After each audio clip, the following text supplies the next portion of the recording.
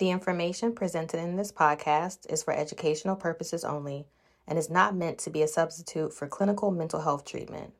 If you or someone you know is experiencing a mental health crisis, please dial 988 or head to your nearest emergency room.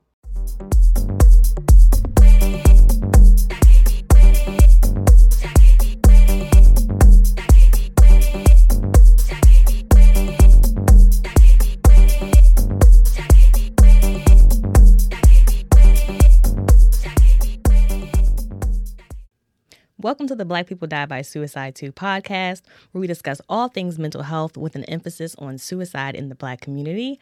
I'm your co-host, Jordan. And I am your co-host, Takia. I almost forgot my own name. Welcome. If this is your first time listening or viewing, we welcome you to our space. If you are returning, welcome back. So glad to be recording. Today is a very special episode for us. But before we dive into that, we are going to do a check-in. So we're going to check in and talk about how we're feeling, how we're doing today. Takia, how are you? You know what?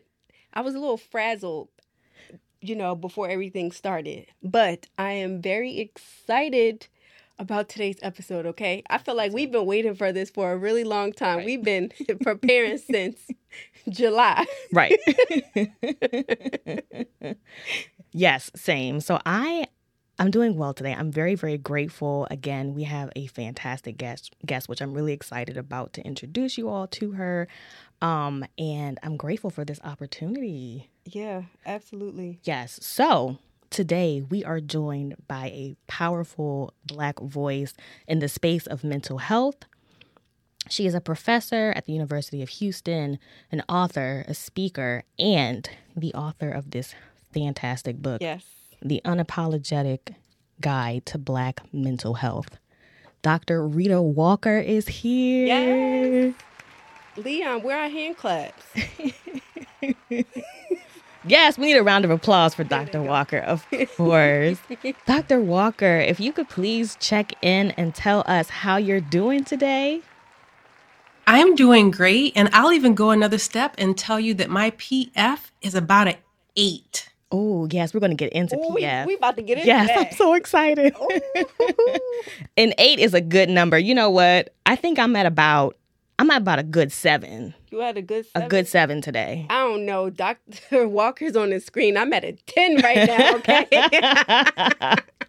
Yes, absolutely. We are so excited to have you. So funny story about how we connected with Dr. Walker.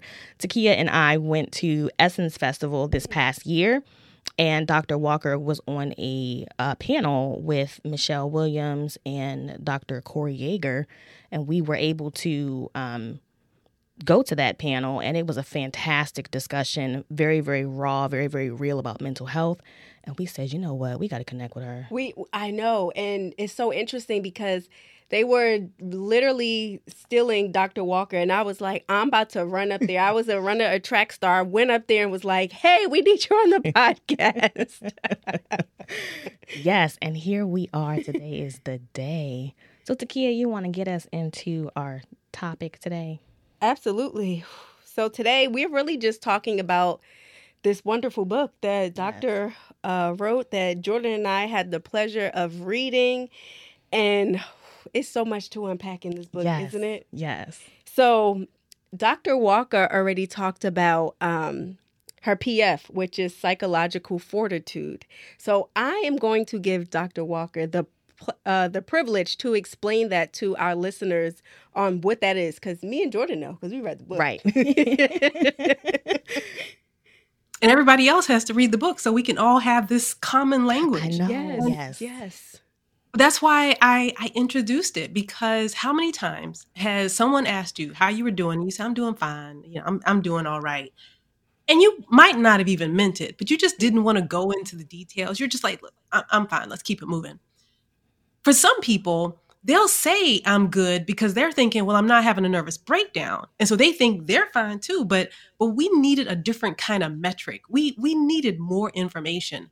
And so I introduced the idea of psychological fortitude in the book because I didn't want to talk about whether or not someone is losing their mind or whether or not, they're doing great and not meaning it. but I wanted for us to be able to give a 0 to 10 rating of our capacity to be able to use our mind, right? Because sometimes folks are like, I'm just so I can't even think. We need to be able to use our mind. We need to be able to manage our emotions. Stuff happens and our emotions just get the best of us. And it's like before you know it, oh my goodness. So use your mind, manage your emotions, deal with your work, school, family responsibilities, because we all have obligations in a number of different places. To be able to tap into our reason for being here, because we all have a purpose for this life.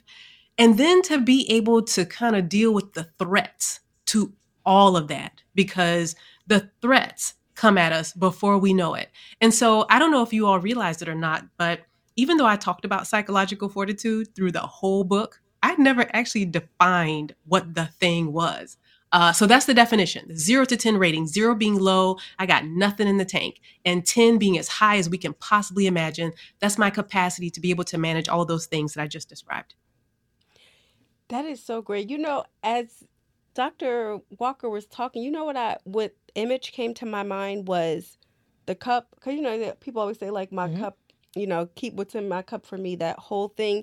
That was the visual that I kind of got in my head. But it's great to actually have a number.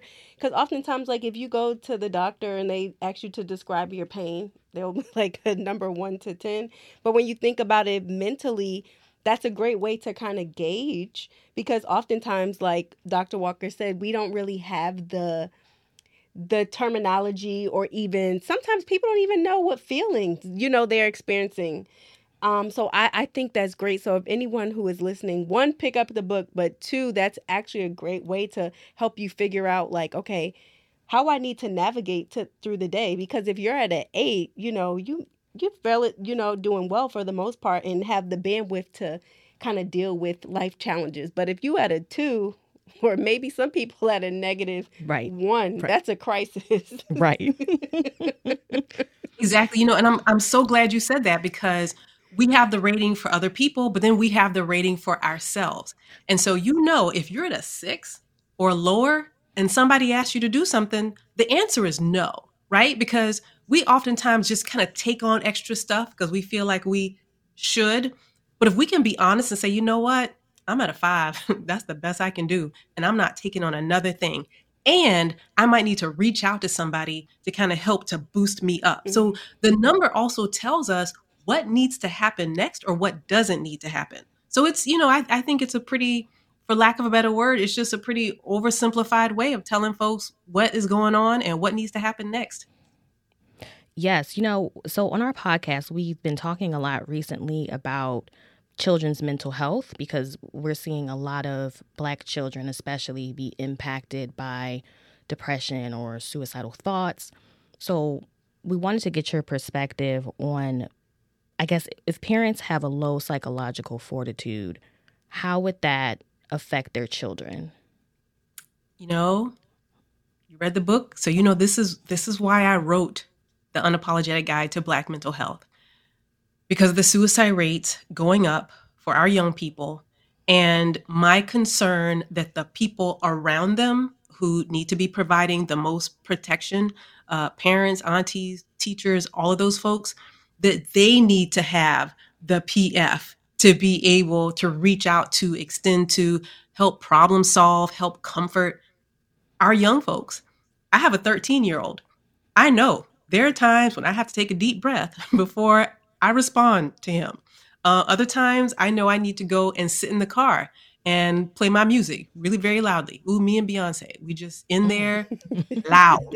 And then I come back in the house and he might say, "Are you okay?" But the thing is, we love our children, but sometimes they are doing things and we need to be able to be in our correct mindset so that we can help them deal with their really strong emotions. Because the thing is, until girls are about age 18 or so, boys in their 20s, their brains aren't fully developed. Whereas we as adults, we have presumably fully functioning minds, that we have what we need in order to be able to support them. But yeah, if our PF is at a 5 for days or even weeks, there is almost no way that we can help a child who for themselves are feeling like they're in crisis. Ooh, I'm like, that was a lot. But yes, I'm so glad you talked about like you go into the car and blasting your Beyonce. What can you say in terms of, because that's a perfect example in terms of like, okay, I need to take this moment to get myself together, to pause and then re-engage with, with whoever.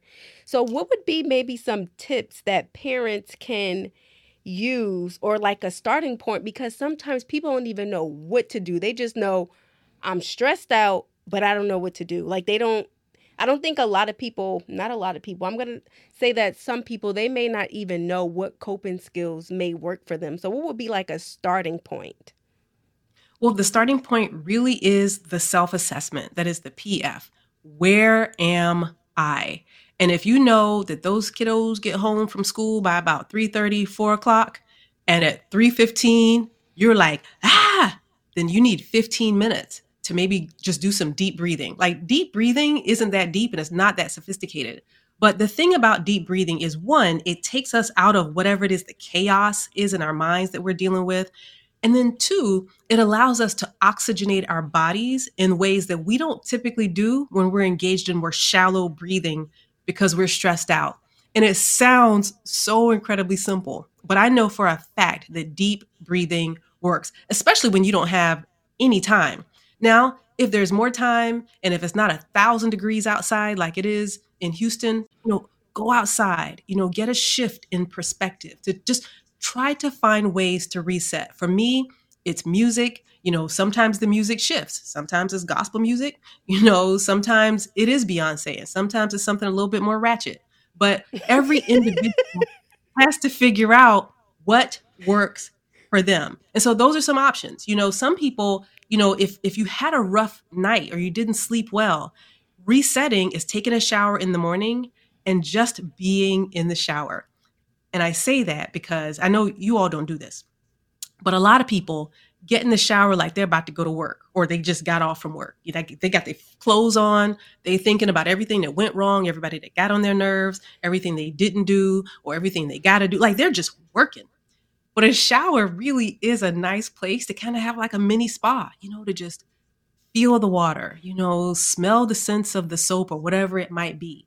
Because we have to take time for ourselves. We have to steal those moments wherever we can to boost our PF. Because again, PF is about anticipating threats. They're coming. Something might happen. It might be the car. It might be the child. It might be the partner. It might be the parent. It's coming. And so that's why we have to be mindful so that we can do little things to kind of boost us up, even if it's a half a point or a point. Ooh, I love that you said that. When you were talking, I immediately thought about being present, being in the moment. And I don't think people realize how powerful that is. And when you were talking about the shower, I started laughing to myself because so when I get in the house from the gym, it's usually about 6 o'clock in the morning. And I am not lying. I don't even think I've ever told this to someone. Okay, the shower is running, but I kid you not, I am sitting on the shower. I'm sitting on the floor and the water is just running. I just finished the hour workout. My eyes are closed for at least a good 15 minutes. I'm playing music and I am like really, I'm not thinking about anything, but it's a perfect way to kind of like reset, even though it's only 6 a.m. But I did have an hour of really, working out, doing something hardcore. And it just kind of shifts my mind to being like, okay, let's kind of be calm before you get up and you start responding to emails and getting on social media. So when you said that, Dr. Walker, it made me feel like I'm doing life right. Yes, you know what? It actually made me think about, and I'm so glad that you talked about it, simple things that are self-care. Mm-hmm. It doesn't have to be something elaborate. We see self-care on social media as like taking a trip to Bora Bora, or getting your nails done, your hair done. But there are little practical things that we can do every single day that will basically recharge our psychological fortitude. And it doesn't have to be something complicated. Right, because you love walks with Lucy, yes, her dog. So, like, it is small things. And that's what I really try to do my best to reiterate, because there are so many people will say, like, I don't have money for self-care. It's like, you can take a walk around the block. You can use a guided meditation app such as like Headspace or Calm. You can listen to music, you can journal, you can do deep breathing, like simple things. You talk about taking a bath, you can listen to a podcast, listen to an audio book. Like there's so many small things. I think of self-care. It's being very intentional about doing small things every single day that helps to keep your cup full. We shouldn't wait until, oh my God, it's 6 months, I need a vacation. What were you doing every single day for the past 6 months that could help to manage, those everyday stressors? And so I really do try to reiterate that to people, because they always think, oh my gosh, I need a vacation. Oh my gosh, I need to go get my nails done. But like really, even when you talked about like getting your nails done, it's like those things are great. But like if you're getting your nails done and your hair done, but internally you feel like crap, then it's like, okay, what can we do also, like, to take care of the mental, not just the physical, if that makes sense. Right. Mm-hmm. So exactly. Our organization, our podcast, we're a nonprofit now. We're so excited about that. Our name is intentional. Black people die by suicide too. And Dr. Walker, I know you've done a ton of research about mental health, about suicide. We're trying to get people to realize that suicide isn't just a white thing. It isn't just something that wealthy white people do. Suicide affects everyone. So I wanted to get your thoughts on the idea, or the common thought in our community, that that's something white people do. Like, white people commit suicide. Well, they use the word commit. Right. No, we don't say that. We say die by suicide. Language matters over here. It's interesting because I've been asked where this idea even comes from. And I have no idea. It's just something that seems to have always been with us. And I don't know if it's because of the idea that we have so much that we deal with. We're like, look, we're not taking that one on. Like, no, we rebuke that. I don't know where it comes from. But as I mentioned, I wrote the book because of the suicide death rates going up for young people age 5 to 11. What I didn't say was that the rates at the time were going down for white people. And I don't think people knew about that. During COVID, there were a lot of statistics, or there was a national statistic that was reported wherein it suggested that suicide death rates were going down like across the country. But that's interesting because when you disaggregate the data, and that's what I have always done. Like I look at the data just for us. And when it was going down in the country, it was going up for Black people during COVID. And so we have to pay attention to what's going on for us, recognizing that we do deal with a lot. And to be honest, there is a part of me that has wondered that given the things that we have been through, what we would typically call suicidogenic factors, all that we've been through, untreated anxiety, untreated depression, the mainstream acting like, we ain't worth anything, that we don't see rates that are actually higher.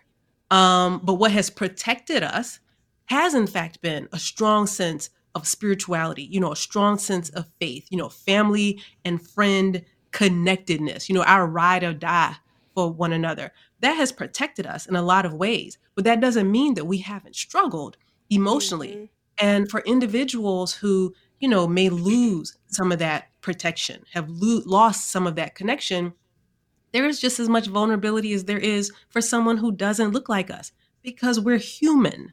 And so I am so grateful to you all. I know you all were excited about me being here, but I'm excited about your bravery to take on this topic, because it's not something, you all know this, folks aren't trying to talk about suicide. Like, why are you talking about suicide? But I do the work, and I know you do the work, because it's preventable. And so if we have more information in the community, then we can prevent more deaths. And I will never forget a colleague of mine who shared that, and he was a white male, but he had a client that he was seeing. The client ended up being hospitalized after an attempt. And he asked her, about reaching out to folks, and she had called a friend. She called a friend, and the friend said, "You're not going to do that." Now, if the friend had listened to your podcast, or if my book had been available back then and the friend had read it, she would know that there is vulnerability in the community, and we have to step up for each other in so many ways in order to prevent suicide. Yes, Dr. Walker, you said so much. And as you were speaking, my mind was just thinking about 50,000 things. But when you talk about community and as a preventative factor or measure, I was thinking about how, so I don't know if you know, but Jordan and I have lived experience. I'm a suicide attempt survivor. And I also lost my 13-year-old cousin. And Jordan has struggled with ideation. Fun fact, we met in the hospital. Yes, we were both hospitalized. That's how we met. And so when you were talking, I was thinking about how Jordan has been, well, we've been a great support for each other, but like in terms of struggle still occasionally like with ideation, even though I haven't attempted. And often if those thoughts come up, I can reach out to Jordan and like she knows, oh, well, she's in the space. So like, yeah, she knows what to say. But like to the average person, like some people have become, or like I wouldn't say in terms of like a lifeline. Now, of course, there are other things that I do as far as like therapy and medication, but like having that person that you can confide in is super important. So like, what would you say to someone in terms of if a person does come to them and say like, hey, I'm struggling with suicidal ideation, what would you recommend to that person who is getting that information and they are unsure in terms of what to do to help that loved one? I really do like my ABCs that I introduced in the book, and I hope you all can't hear that person with their loud ratchet music in the microphone. No, we can't. But the ABCs, the A is assume that you can help, because there are a lot of people who will straight freak out like, oh my goodness, you're having thoughts of taking your life or dying, like, oh my, and they panic. Like, no, we don't need you to panic. We need you to be present. I'll get to that part, but assume that you are the person who can help. It's not 911. It's not the mama. It's not all those other people. Assume that it's you. And then once you assume that you're the person, the B is to be fully present. So the phone has got to be off. You can't be checking text messages and acting like there's something over there that's more important. Being fully present. And if that's not the moment, say, you know what? It is immensely important for me to talk to you right now. I just need 15 minutes, or just give me 20 minutes and you will have my full attention, and make sure that that's the case. And the C is my favorite because it's cancel your judgment, because a lot of people think that saying things like, oh, it's not that bad, or you're not going to do anything, like that's not helpful. The substitute for being judgy in the way that we sometimes like to be, is to be curious. And the curiosity is, tell me what's been going on, and, what's the toughest part of this situation. Get real curious about what's going on for that person in that moment after you realize that you're the individual. And I tell my doc students, because I supervise doctoral students who are working on their PhDs, and they actually get really very uncomfortable initially just thinking about the idea of suicide and the fact that they may have to save a life. And what I tell them is that if you're focused on saving a life, then you're going to be too distracted by the mission at hand. Your only mission is to listen and to be fully present and to support that person without telling them that things aren't that bad. Because when we do get to the point where they feel like, that person's attempt may be imminent, things have gone too far. We have to be present for folks before they get to the point of deciding that they don't want to live anymore. And that's why I appreciate, another reason why I appreciate the podcast is because people have an opportunity, to hear real life conversations about people who look like them before they get to the point maybe of crisis, where they feel like there's no hope and there's nothing that can change about their circumstances.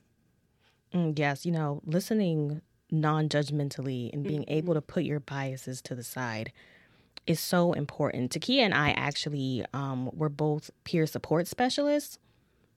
So we're people with lived experience. We take our recovery story and kind of help others navigate through their tough times. And a big part of our role is to just listen and just be like a supportive ear for them. And I think people don't recognize how powerful that in and of itself is, because I wish that I had someone that I could say, like, I'm feeling suicidal, and they would have just listened. I think that would have been something that would prevent me from going to the hospital back then. So I know you feel the same way. Yes, and I would also add, because we always talk about listening non-judgmentally, but also validating what that person is going through, even if you can't completely relate or you don't fully understand. But validation is huge when you're in that dark place. Because the judgment piece really does push a person to shut down and not want to share anymore. And, if when someone does come to you and share something like that, so vulnerable, like, you should feel honored that that person came to you. And so it is important to, like, you and Dr. Walker said, listening non-judgmentally, and validating is huge. And then, of course, there you can take assist suicide prevention training. You can take QPR, question, persuade, refer. You can take mental health first aid. So there are tons of resources that you can actually, it's a great investment. So that way you can even dive a little bit deeper and feel like you feel a little bit, I guess, more equipped. Mm-hmm. Yeah, so as I was reading through the book, there's a chapter in particular that was about me. Oh, not gonna lie. So when I got to the part about low-key suicide, when I tell you it was like somebody put a spotlight on me, and I guess I had never really thought about it. So if you could explain kind of what low-key suicide is, and then I'll go into my personal experience with this issue. Yes, well, I appreciate you leaving that cliffhanger.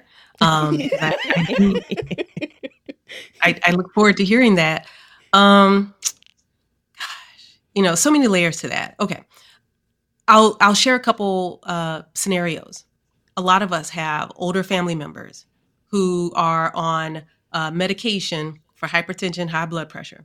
And the doctor has said, you need to exercise and you need to make sure you take your medication, and you definitely don't need to be eating those chips every afternoon.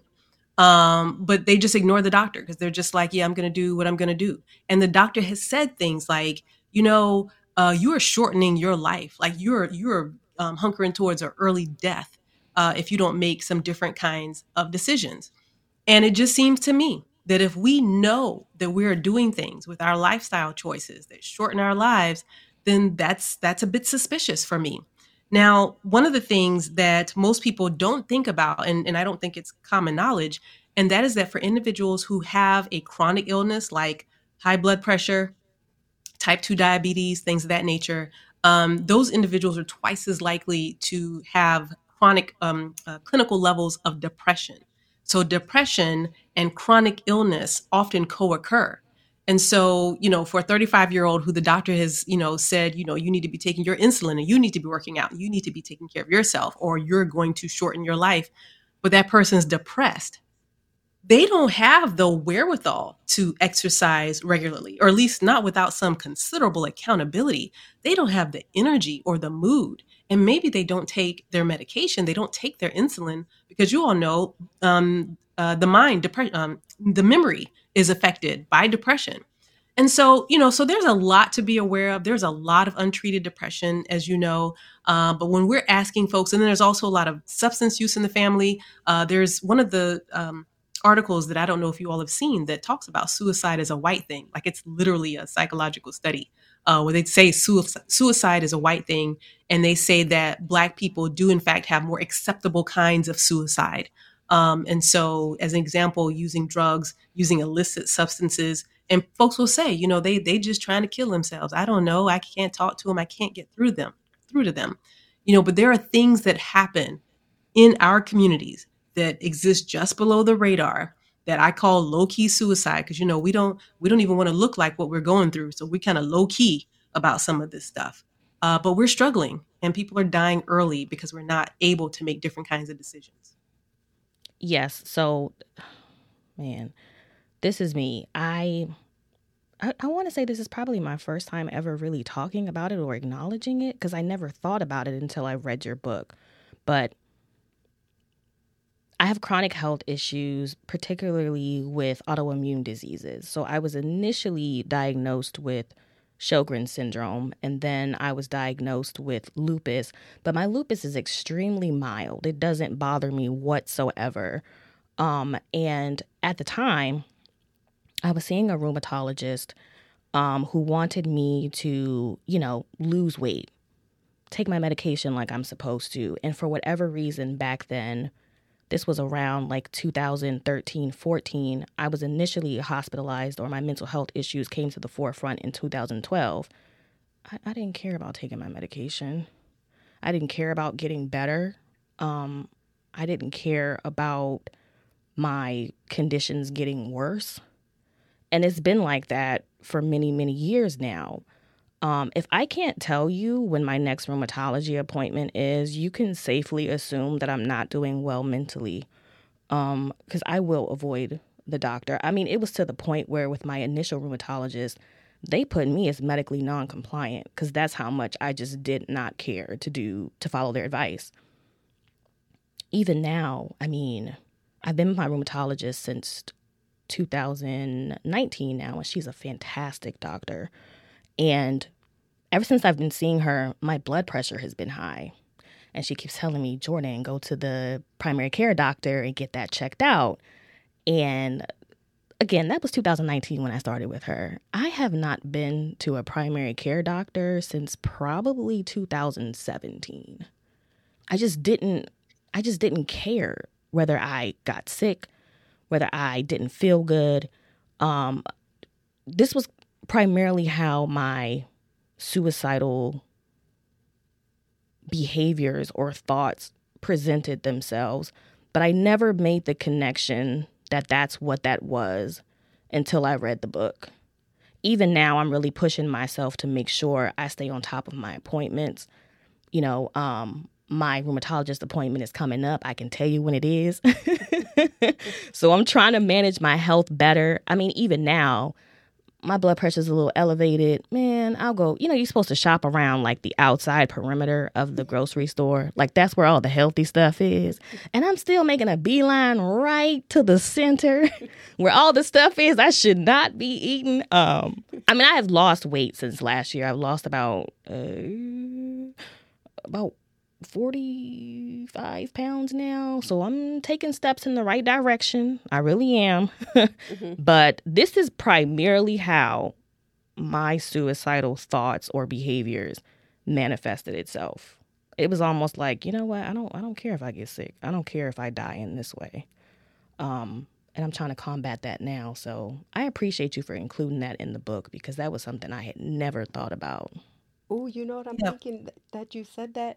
Think about how many other people have those thoughts, but when they die, it's, oh, they died from a heart attack. But when really it was not the heart attack, it was depression that they actually died from. When you were talking, it made me think about that. Dr. Walker, can you speak to that? Oh, the high prevalence of health-related death in our community? Which part? Yeah, in terms of like, so people who it would be like, let's say if they got an autopsy, they would say, oh, it was cancer or it was diabetes. But when not, that was the byproduct of not making those decisions that could potentially improve their health. But it was more a mental thing, if that makes sense. Because I don't think people correlate mental and physical and how they work together. They just think one is one, but they really do interact with each other. Can you speak to that? I don't think that people are making these connections. Like this is something that I did. Well, I've been doing this work for a while because I've been curious about people who have type 2 diabetes and depression and they are not well. And it's like, oh, okay. And it seems to be just acceptable. So that is something I have been curious about for years. And I do think that we need more health psychologists, health behaviorists who are attending to people's lifestyles prior to their death. But you all know the healthcare system. It's Yeah. not it's not the best. It's not ideal. So it's easier to just say like, oh well, they had heart disease, they died, the end. But you all know the number one, or I think it's the number one killer of Black women, or at least a top killer, is stroke. And where does stroke oftentimes come from is Stress. hypertension. Right. Stress and hypertension, high blood pressure. And so, we have to stay on top of these things. But, is a doctor really going to take time to do the type of psychological autopsy that's needed to be able to track what preempted the death, even if the person is young? So someone who's in their 50s, even who dies by stroke, that's pretty young. But we just say, oh, well, they died. And we don't attend to whether or not there's some psychological correlate that goes with it.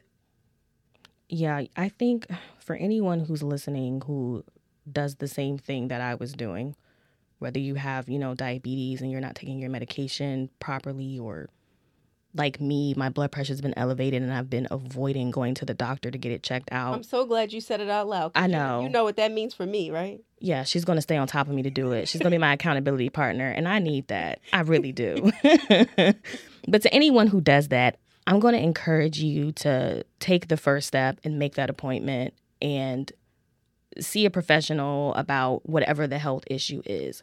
And I say that because, again, at the time when I was initially diagnosed with my autoimmune problems, they didn't give me any trouble whatsoever. And the medication that my rheumatologist gave me was, I guess, an immunosuppressant. But from years and years of me not taking it like I was supposed to, by the time I got back to the rheumatologist in 2019, I had developed rheumatoid arthritis. And wouldn't you know, it is kicking my tail.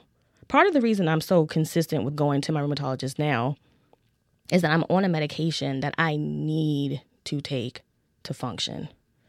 I probably wouldn't have developed rheumatoid arthritis at all. Would I have? Maybe. But there's a good chance I probably wouldn't have had this issue if I would have just taken the immunosuppressant that I was supposed to be taking for 6 years prior to that. But for whatever reason, I was depressed. I didn't care. I didn't care if I got better because I didn't care if I lived or not. So I'm just going to encourage people to make that first step and reach out, keep up with your medical appointments, because I wish I would have done the same. Yeah. And if I can add something, for the members of your audience who are mental health professionals, one of our responsibilities is actually to ask our clients, when was your last physical? Because a lot of emotional health challenges are attached to our physical health and well-being.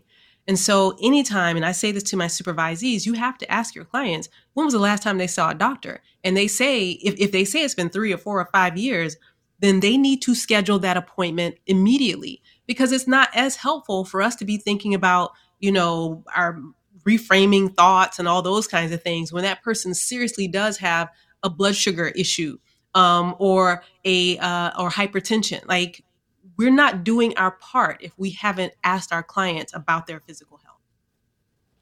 Yes. Making a little shift, because this is a part of the book that I'm really want to dive into a bit, and you talked a lot about racism and its impact on our PF. So can you really I'm just going to be quiet. I just want you to go in with that. Just go green. Well, for one thing, I don't think we realize how bad racism is for our physical health. The research is robust that dealing with overt racism, dealing with racial microaggressions is associated with high blood pressure. Like, we wonder about these chronic health conditions. Some of it is, in fact, passed on from generation to generation and how we have learned to try to cope. But others of it is just the hypervigilance that we need to have, that many of us have, to anticipate the stuff, going into a store and trying to look like you're not stealing. You're not stealing, but you have to be aware and stay on guard for when something could happen. Like, that does something, for us physiologically, because a lot of the audience members know about the fight or flight system. And it gets dysregulated for Black people because we're always on guard, just kind of waiting. And that is not sustainable. And so it's important for us to be aware of when things happen how we interpret it, how we deal with it, how we respond to it, because there are some of us who have internalized racism where we may be thinking, well, maybe if that Black person hadn't done that thing, they wouldn't have had that trouble. No, we have to stop doing that to ourselves. Maybe there's something about me that is inferior. Maybe I didn't deserve that job. I only got that job because I'm Black. We have to stop doing that stuff to ourselves. Racism has nothing to do with Black people. Nothing.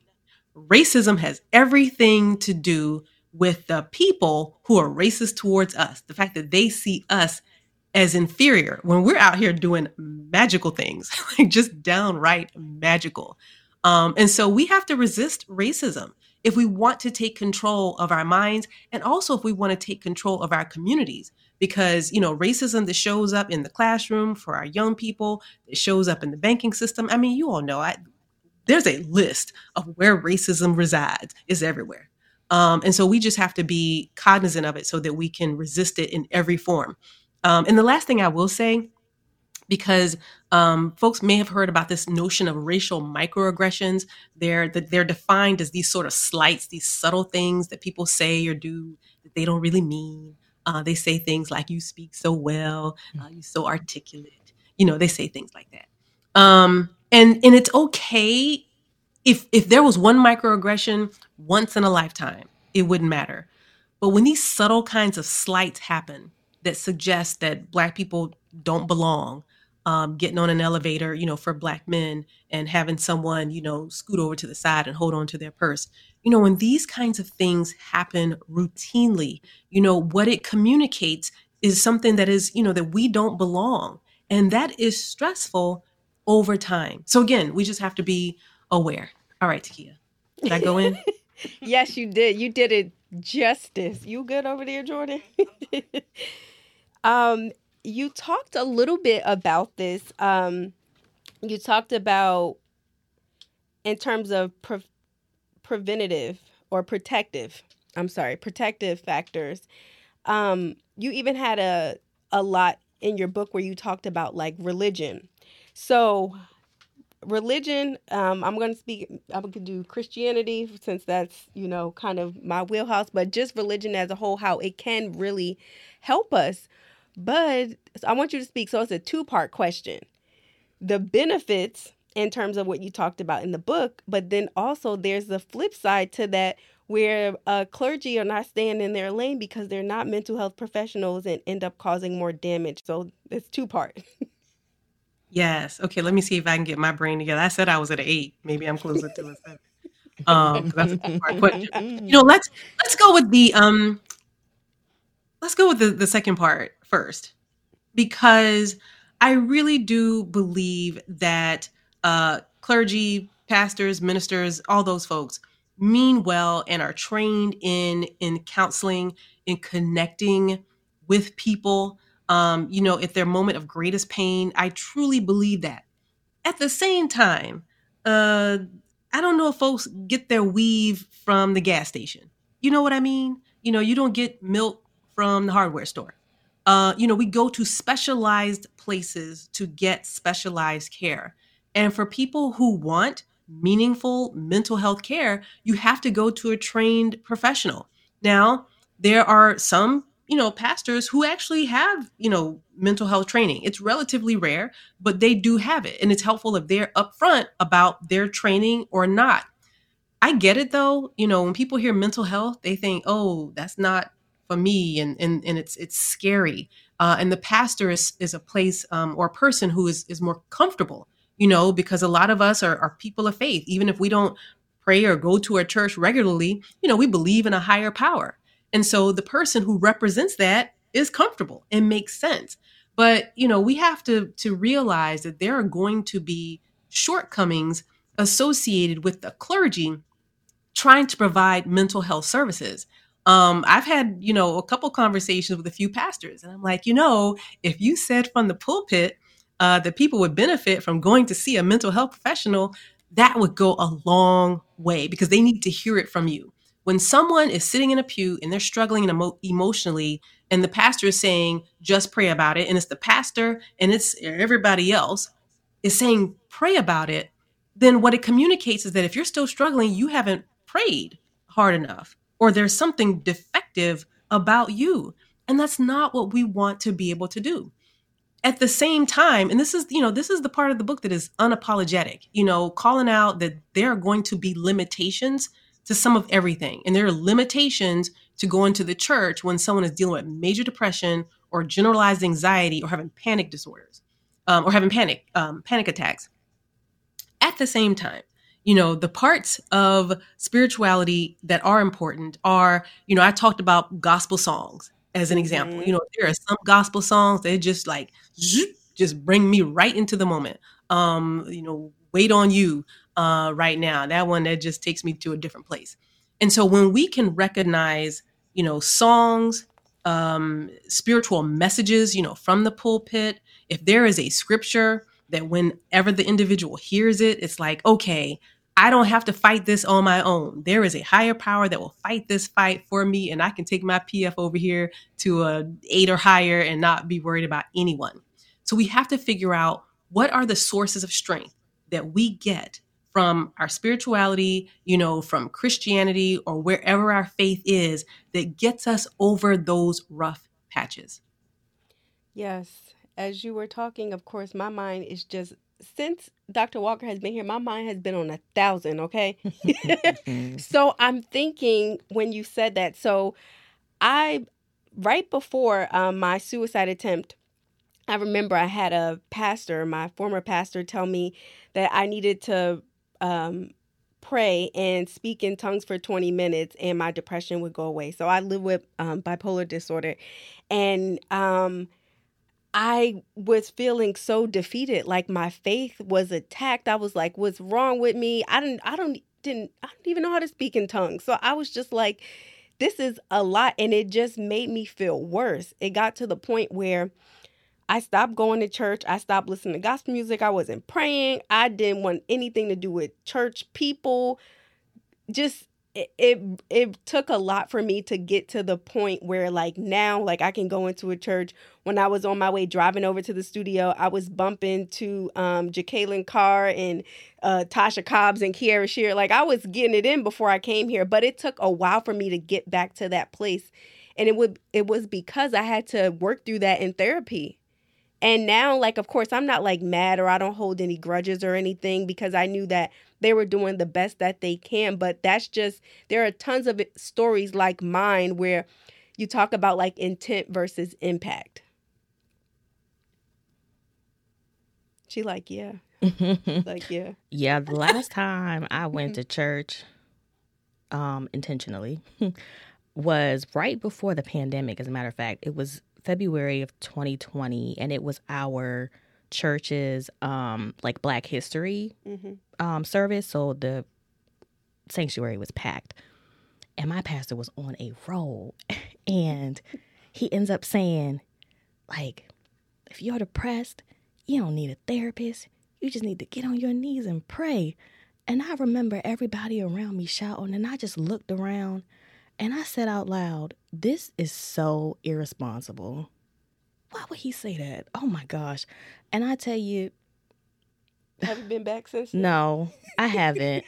I'm getting there. I'm ready to go back to church. I'm getting there. I'm ready to, I mean, I've always loved the Lord. Don't get me wrong. It rubbed me the wrong way, because I'm like, imagine the people like me who are sitting in the pews and we do see a therapist. And I'm like, wait, is there something wrong with me because I need therapy? Or, I mean, I've been praying, but I can't pray and go see my therapist at the same time. Right. What's going on here? So yeah, that was almost 4 years ago, but I'm slowly getting back into it, because it was something that I found very helpful for me, like spirituality, being beneficial to my mental health. But man, that rubbed me the wrong way. Yeah. Yeah, and that's such an unnecessary loss. Just talk about unnecessariness. Like, there are t-shirts now, and maybe you could wear that the next time you go. That t-shirt that say, I can pray and have a therapist, and wear that to church. Because we know people, kind of like you caught me off guard because I was just listening so closely to Kia, but we don't think that people intend to make things worse. Like they can't possibly, right? But that's why we have to have these conversations, because what was the point? Like just why? Like why say you don't need a therapist? I mean, if the house is on fire, are you not going to call the fire truck? Are you not going to call 911 emergency? If you have a serious pain in some part of your body that is debilitating and you're on your knees, are you not trying to get help from someone who can actually help? And I get that there's mystery about therapy. I get that 100%. That's why I talked in the book about what you look for a mental health professional. At the same time, I think maybe we can put the pause on talking about things that we don't necessarily know about. And that's all I'm saying on that one. Yeah, that's gonna be the clip for social media. Right. So before Dr. Walker goes, we got to get her to answer this question. This was one of my favorite parts in the book. Why you shouldn't should on yourself. Stop shitting on yourself. Stop shitting on yourself. Oh my goodness. Well, it's one of my favorites too. Because I like my whole brain shuts down when I hear the word should. Jordan, I don't know if you said should a few minutes ago. Sure I did. do. I say it a lot. I'm always shitting on myself. Always. See, that's okay. If you recognize it, that's the first step. So look, let's get the audience up to speed. I would like to remove the word should from our entire vocabulary, because we say things like, I should work out. I should go see the doctor. I should, fill in the blank. I should be nice to X, Y, and Z, whatever. But all we do is put on ourselves or shine a light on our deficit. It just makes us feel bad that we're not doing whatever the thing is. And that's really quite useless. And we can replace should whenever you're ready, Jordan, with the word or the phrase, it would be helpful. It would be helpful if I worked out, because it opens the opportunity for you to kind of problem solve. Well, what's keeping me from working out? What's keeping me from going to see that doctor? What all is keeping me? Is it fear? Is it when you're working out is because it's just too hot outside and I don't want to be bothered? You can probably hear my struggle with my life right now. I'm just like, I don't want to go outside. What are the things? Do I not have time? How do I create the time? So should kind of hijacks us of the opportunity to actually problem solve, because we say things like, I should, and then we just keep shooting on ourselves, and then we never do anything about it. We just keep shooting and shooting and shooting, and it is useless. And it's a funny story, because I was on the Breakfast Club a little while ago. I don't remember. I saw it. And Charlemagne said to me, well, you shouldn't smoke crack, right? Y'all, he caught me off guard so bad. I had never been caught off guard like that. Because you're right. No, you're not. It would be helpful if people didn't smoke crack. But what is it that makes them smoke crack in the first place? Are they struggling with something in their lives? Do they need help? Do they need support? Do they need an addiction specialist? Like, what do people need? So rather than shooting on ourselves or shooting on other people, let's get curious and find out what's going on so that we can problem solve the situation or the circumstance. I like that. I'm going to use that for my life. And Takia will hold you accountable. And she will hold me accountable. Yes, she will. I hold her accountable. That is actually a really good idea, because I guess in asking that question, it would make me think like, okay, Jordan, I know I should make I need to make this appointment with the doctor. What's the first thing I can do? I can research a primary care doctor. I had one, but he passed away during the pandemic. I can always reach out and, check my insurance and see what's out there. That's the first step. Doesn't have to be something complicated. So I appreciate that, because when you do frame it that way, it does make you think, well, what solutions can I, implement to get to that, to my goal?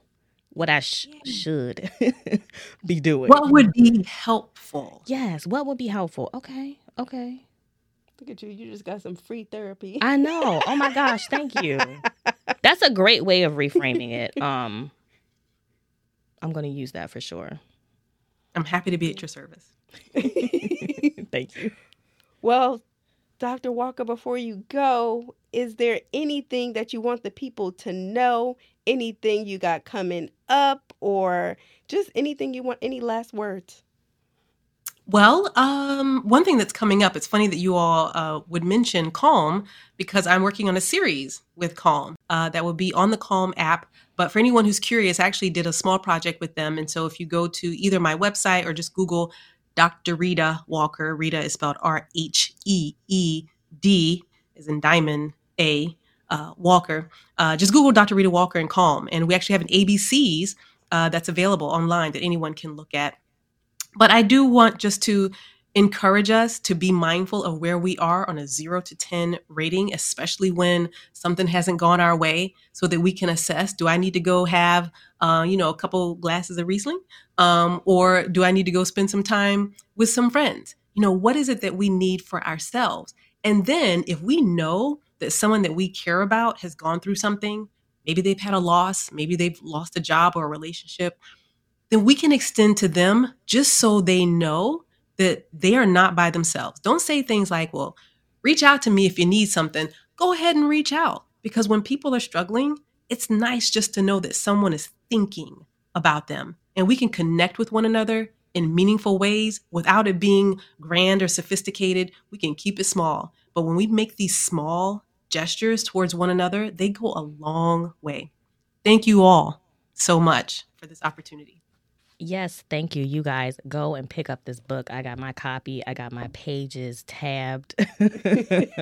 Go pick this up. It is a fantastic read. Thank you so much for joining us, Dr. Walker. Absolutely. Thank you.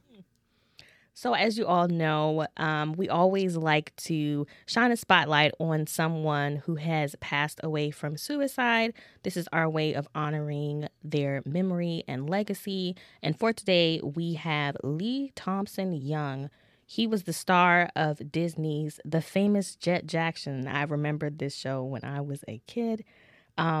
Lee Thompson Young died by suicide on August 19th, 2013. At the age of 29. And it's so interesting because I don't feel like a lot of people talked about it. Mm-hmm. I don't even think I honestly knew until, you told me. Mm-hmm. But, or maybe I wasn't as in tune because I wasn't in mental health back then. Right. But yeah, I don't feel like people really talked about it that much. I remember when he passed away, but I think it was just like something they talked about briefly in the news and then just kind of pushed forward. Yeah.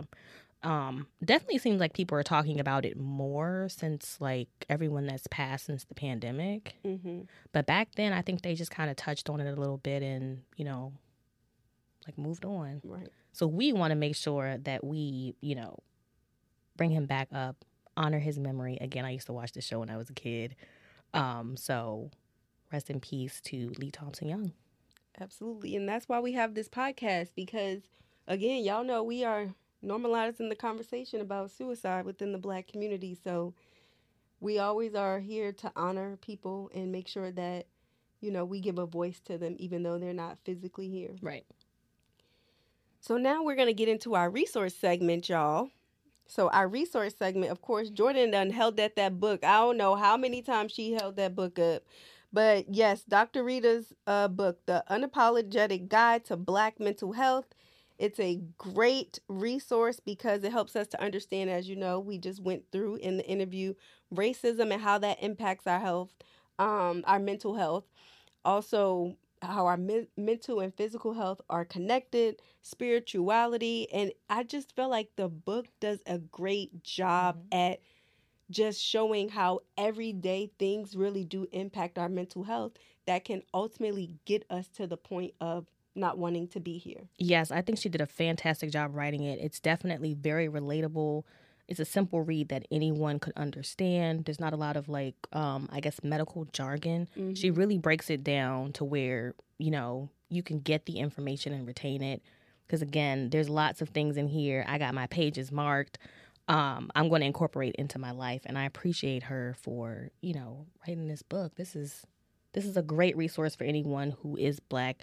Maybe you're not as familiar with mental health, or maybe you are and you kind of want some tips on how to practically manage, this is a fantastic read for that. Yes, it's very simple. Like you said, you don't have to be a mental health professional, whether clinical or non-clinical. Like the everyday average person would be able to understand it. And it just makes mental health like something that may seem very abstract, like simplified. Yes. So, and then adding to the resource is that Dr. Walker also has a workbook that will be out and that can accompany the book. So I think for us, our homework, we're going to have to get the workbook now. Absolutely. I definitely think it would be a great accompaniment to the book, just to like actually work through the principles that she has ourselves. I'm looking forward to it. It'll be a nice dive into, definitely some tools that would help me out. I could always add something to my toolbox. Right. We need a whole episode on toolbox. Yes. Yeah, that workbook gonna be good for you because you know why? You just gonna be writing in that workbook why you gonna stop shitting on yourself? How you gonna stop shitting on yourself? Even after she told me what to say, I still said should. I didn't mean to. Y'all know. I heard it when you said it, and I saw Dr. Walker. Her antennas went up. I was like, Jordan said should. It's a bad habit. We're gonna try to break through that. So it really puts a lot of undue pressure on yourself. And it make you feel worse. It make you feel bad. Yes. Like, dang, have I been doing anything? Like, but really you have. You just shouldn't frame it in that way. So shout out to Dr. Walker for that tip because I will be incorporating that into my life. So for today's community change maker, we are going to highlight Charlemagne the God, right? Yeah. A host of the Breakfast Club and a mental health advocate. He's the founder of the Mental Wealth Alliance and the Black Effect podcast network. He's been transparent about his own sort of mental health struggles and with anxiety and panic attacks. So we just want to shout out to him, especially as a Black man. Yes, we need that. We need more Black male voices that are like really bringing attention to mental health because there's kind of like Black women. There's this expectation of us to always be strong and hold things together. But I always appreciate when a Black man is being vulnerable about what he's going through mentally. And I hope and pray that will also encourage other men to do the same. Absolutely. And it made me think about, so I don't know if you saw it, but he even did like an entire therapy session. I believe it aired on MTV. It was like this big thing, like with I can't remember what therapist this was. I can't remember, but it was a huge thing. It was pre-pandemic. So, people still was not talking about mental health before the pandemic.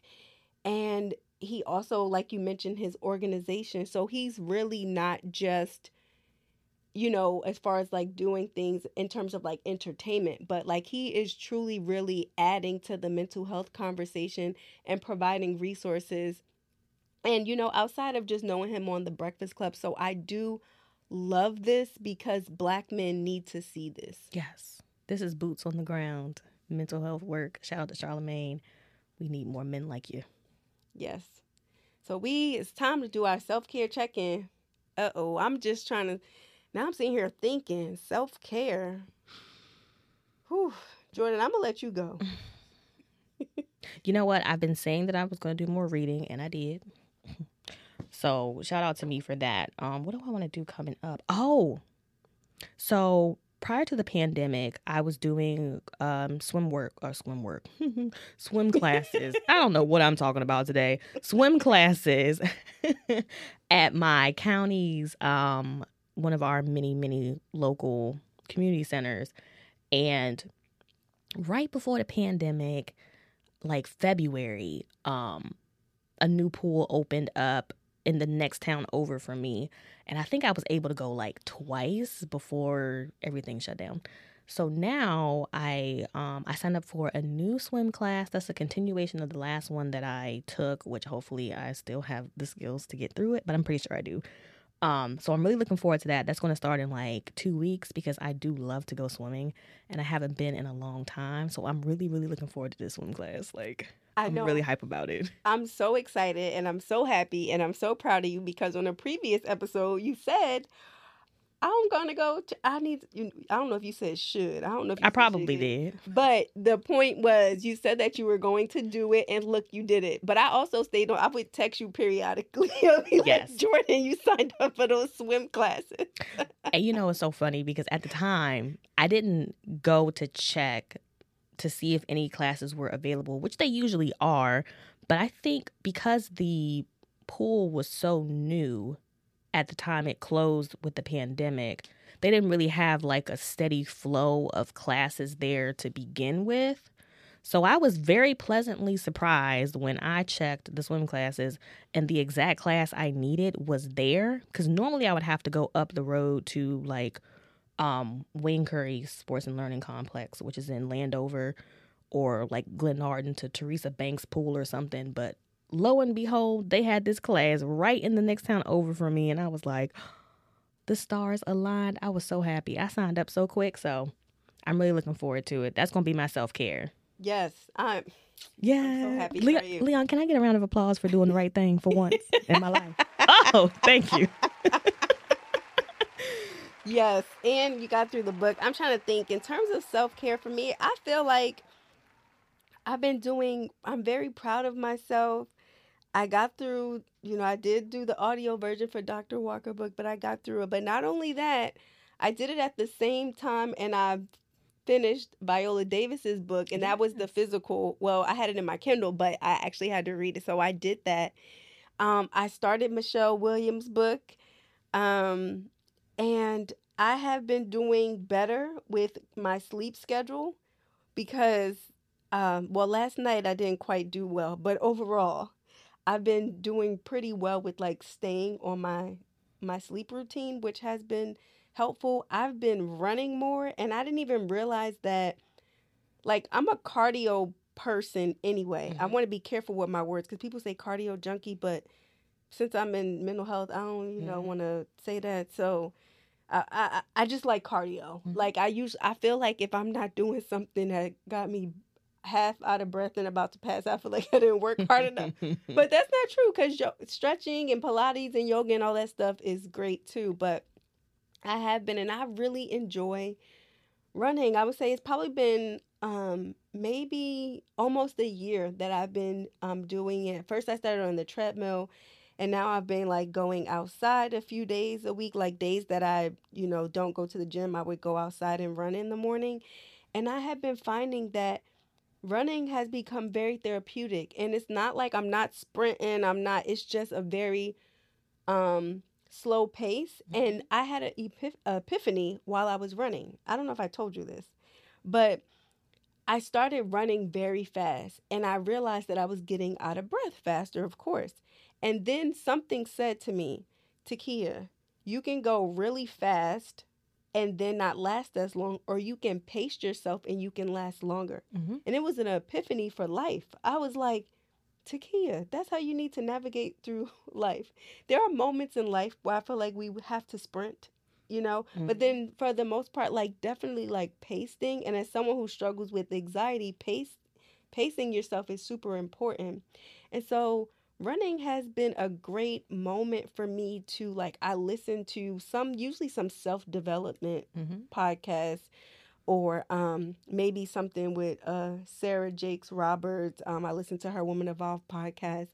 But it has become very therapeutic, like running at a moderate pace. And I've been able to go 2.5, 3 miles without stopping because it's like I'm pacing myself versus let me try to hurry up and finish. And it also helps me with being present. So running has really been just great for me, like mentally and of course physical, but mentally I've been really enjoying it. Exercise definitely has a benefit on our mental health. So shout out to you for that. And also, I have noticed fewer late night emails from you. So I'm like, okay, this is one of two things. Takia is either asleep or Takia is getting some rest. And for that, Leon, I'm going to have to get a round of applause for my girl. We getting them all of them today. See, we get better.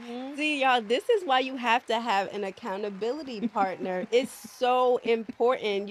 Like Jordan holds me accountable too. I think I'm a little bit more aggressive or assertive with her, and she's a little more passive with me, But the point is, we make sure we both do what we. I don't want to say we're not shooting over here, but we do hold each other accountable and simply say, Jordan, it would be helpful if you consider signing up for that swim class. Yes. So yes, so we want to encourage y'all to practice self-care. That is the main reason why we have this segment. We want to talk about like what we're doing every day, practical things in terms of being intentional about self-care. And so Dr. Walker also talked about it as well. And we talked about, practical, realistic things that we can do every single day. So for our moment of inspiration, I don't think we have it down in our notes for today, but we're going to take it off the top of the dome. And I'm just sitting here thinking, what can our moment of inspiration be? I was thinking just how grateful I am that there are professionals out there like Dr. Walker who are bringing awareness to Black mental health in a way that's easy for us all to understand. And to be honest with you, that gives me so much hope for the future of mental health for Black people. You know what I mean? Because I feel like we're always kind of like an afterthought with medical and things like that. So for her to actually write something like this to support us, like for us, by us, that gives me so much hope that, Black mental health can continue to just come to the forefront and people can continue to reach out and get help. Man, we're really going to make like some waves out here, and I'm excited about that. Absolutely. I think that's a great moment of inspiration. I think based upon what you just said, what I took away from that is that the future of mental health is actually looking great. Yes. Like in terms of, I actually heard someone say this on TikTok. Because mental health is becoming, we're talking about it more, that it's actually, there is going to be a minority of people who don't have therapists. Because it's gonna be like, you don't got a therapist? Like, it's going to be so normal. Like, it's getting there now. But like, as time goes on, it's going to be like, yeah, I got a therapist, And so I love to see that shift. And when you talk about being a moment of inspiration, it does give me hope, but also because that can also help to prevent more people dying by suicide. Right. I think I feel full because we have like vets who have been in the game like Dr. Walker. But I went back and I watched the episode that Brandon did with Janiyah. And even just like young people having this much passion about, mental health, and especially for the youth, like that really gives me hope for the future. Absolutely. And if you don't know what Jordan's talking about, y'all need to go check out the Black Mental Wellness Lounge with Brandon Johnson. We did an interview with him during Black Youth Suicide Week, because September was Suicide Prevention Month. So I need y'all to go to the Black Mental Wellness Lounge and definitely check out the interview that featured me and Jordan, but also Janiyah Fields, I believe is her last name, a student at McDaniel who is just, we gonna get her on the podcast. I'm not gonna even go in. She is phenomenal, and I'm really excited about like just her and like where she's going, because she's definitely gonna make waves in the mental health space, and she's starting now as a college student. Yes, if anyone has a young person in their life who is struggling mentally, check out Brandon's channel and forward them the episode with Janiyah, because I'm telling you, when I tell you she's going to be somebody, she's already somebody, but she's going to be somebody. And she's young and so sweet. I'm so glad that I got an opportunity to meet you. Hey, Janiyah. So, yeah, I just feel a lot of hope about, that things are going to get better and people are going to be, their psychological fortitude is going to be on a 10. You know what? I think when I said, when we started the episode, I was on a 7. I'm probably a good 9 now. I needed that. Needed that. Yes. I'm definitely, I was on a 10. Well, before I came in, I was probably like about 6.57. But once I said and I saw Dr. Walker, it just brought it right back on up. So I'm excited. I feel like when we start doing episodes moving forward, be like, what's your PF? What's your PF, girl? What's your PF? Well, we thank you all for listening. That wraps up another wonderful episode of Black People Die by Suicide 2 podcast. I need y'all to follow us on Instagram, Black People Die by Suicide 2. 2 is TOO, as well as on TikTok. Y'all bear with us on Facebook because the account got hacked. So we haven't been able to post content on Facebook right now, but we are very active on Instagram in terms of sharing things about our nonprofit organization as well as the podcast. And then our TikTok, we post specifically clips from the podcast. And then also like share this episode, subscribe if you haven't subscribed. If you're listening on Apple Podcasts, Spotify, wherever you're listening, or if you happen to be watching on YouTube, y'all, we need y'all reviews. Give us a wonderful 4 or 5-star review. Before you decide to leave a 3-star below, just send us an email and just let us know. Can y'all improve something? Fix the lighting, something's too low. Just tell us. Don't, y'all just try not to should on our review page. try not to do that. So, but we do, when you actually comment on Apple Podcasts or wherever you listen, or when you rate it and you give us a 4 or 5 stars, that actually helps to boost our podcast and more people can see it. We'll be able to be more visible. And if you comment, of course, if you share and subscribe, that really does help to increase the visibility of our YouTube. And so many of you are always asking, how can I support? Y'all, that is a simple way that you can support. Engage with our content on YouTube and just also sharing the podcast episodes, whether you watch it or whether you listen. Yeah, so I think we definitely want to hear from you all because ultimately we want to give you content that's helpful to you. So leave us a comment, let us know how we're doing, and this wraps up another episode.